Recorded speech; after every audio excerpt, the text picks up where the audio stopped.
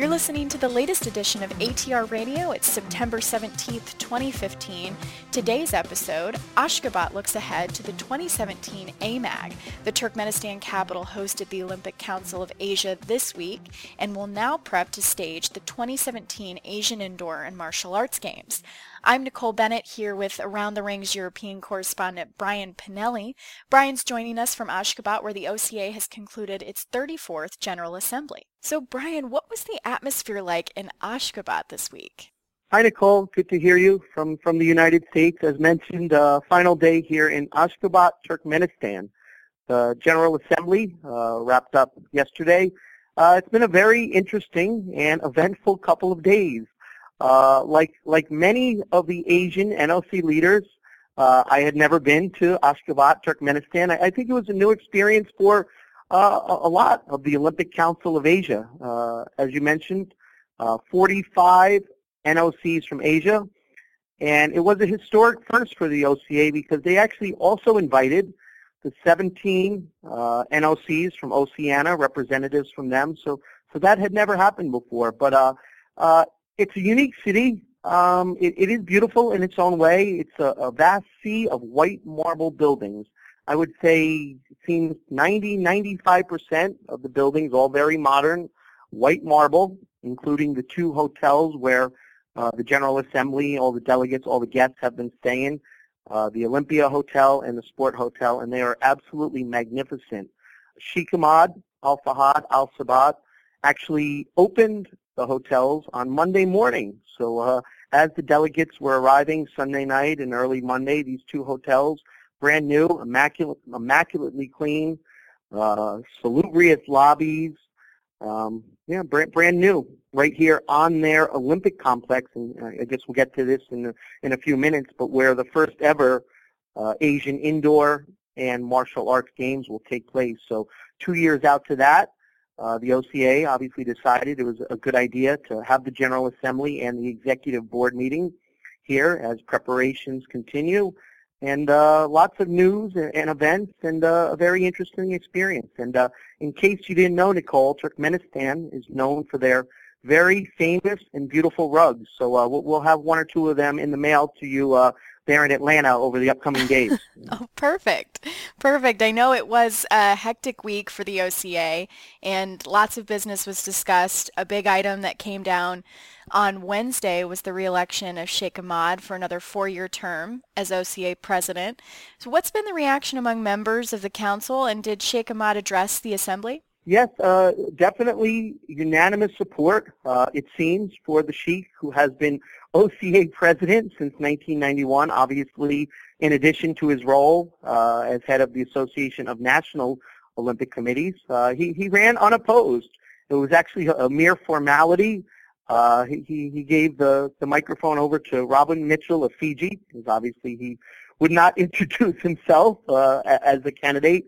But again, it was only a few minutes or so. Robin Mitchell introduced him.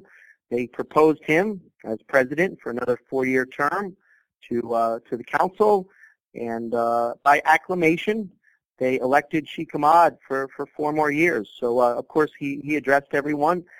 Sheikh Ahmad said that this was an unprecedented time for Asian sport and obviously the Olympic movement. We all know with the election of Beijing winning the 2022 Winter Games, we'll have 3 consecutive games in Asia. And of course, Sheikh Ahmad elaborated on that, saying it's an unprecedented time for the movement in Asia, that the continent will become more international.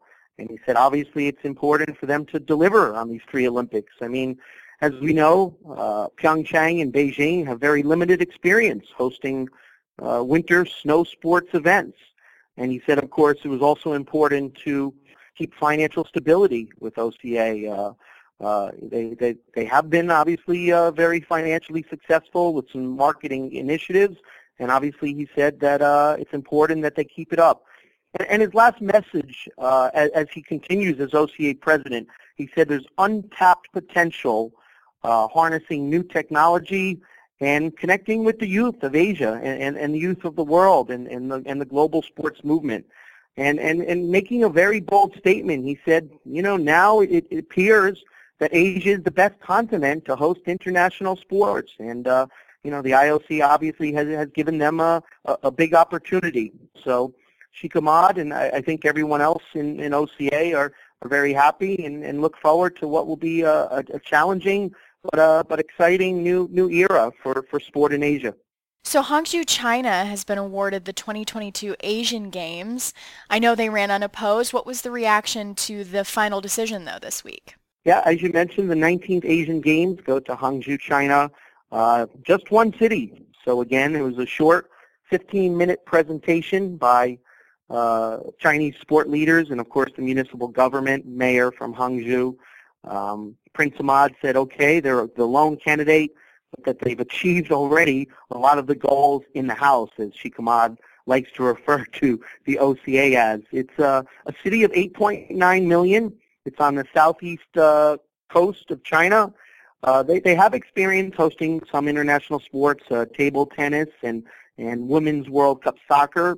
In 2018, they'll have the FINA World Short Course Swimming Championships.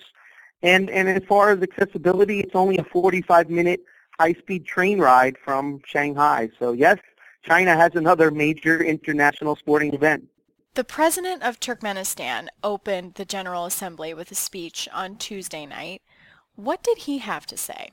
Yeah, very interesting, Nicole. This the opening of the General Assembly taking place at one of the very spacious sporting halls on the Olympic complex. And the president of Turkmenistan, Berdem Muhammadov, came and issued the opening address. He spoke about how hosting the 2017 Asian Indoor and Martial Arts Games will open new doors for Turkmenistan. Obviously, it's a country that hasn't ever hosted major international sporting events, and this will be the first. The volunteers and the organizing committee, everybody obviously is very excited. The venues, which unfortunately just because of scheduling did not get to see too many, are supposedly spectacular. They're in phase 2 of 3 phases. And the Turkmenistan president said, this is a time to promote the culture of physical education and sport in the country. It's part of a national program that he began in 2011, and the initiative is expected to continue through 2020. So, very unique, very interesting. I think not many people in the Olympic movement have had the chance to hear from the president of Turkmenistan, and now they have a big opportunity here in this country. But he talks about open doors and becoming more international. Just one note, Western social media, Facebook, Twitter, still blocked over here.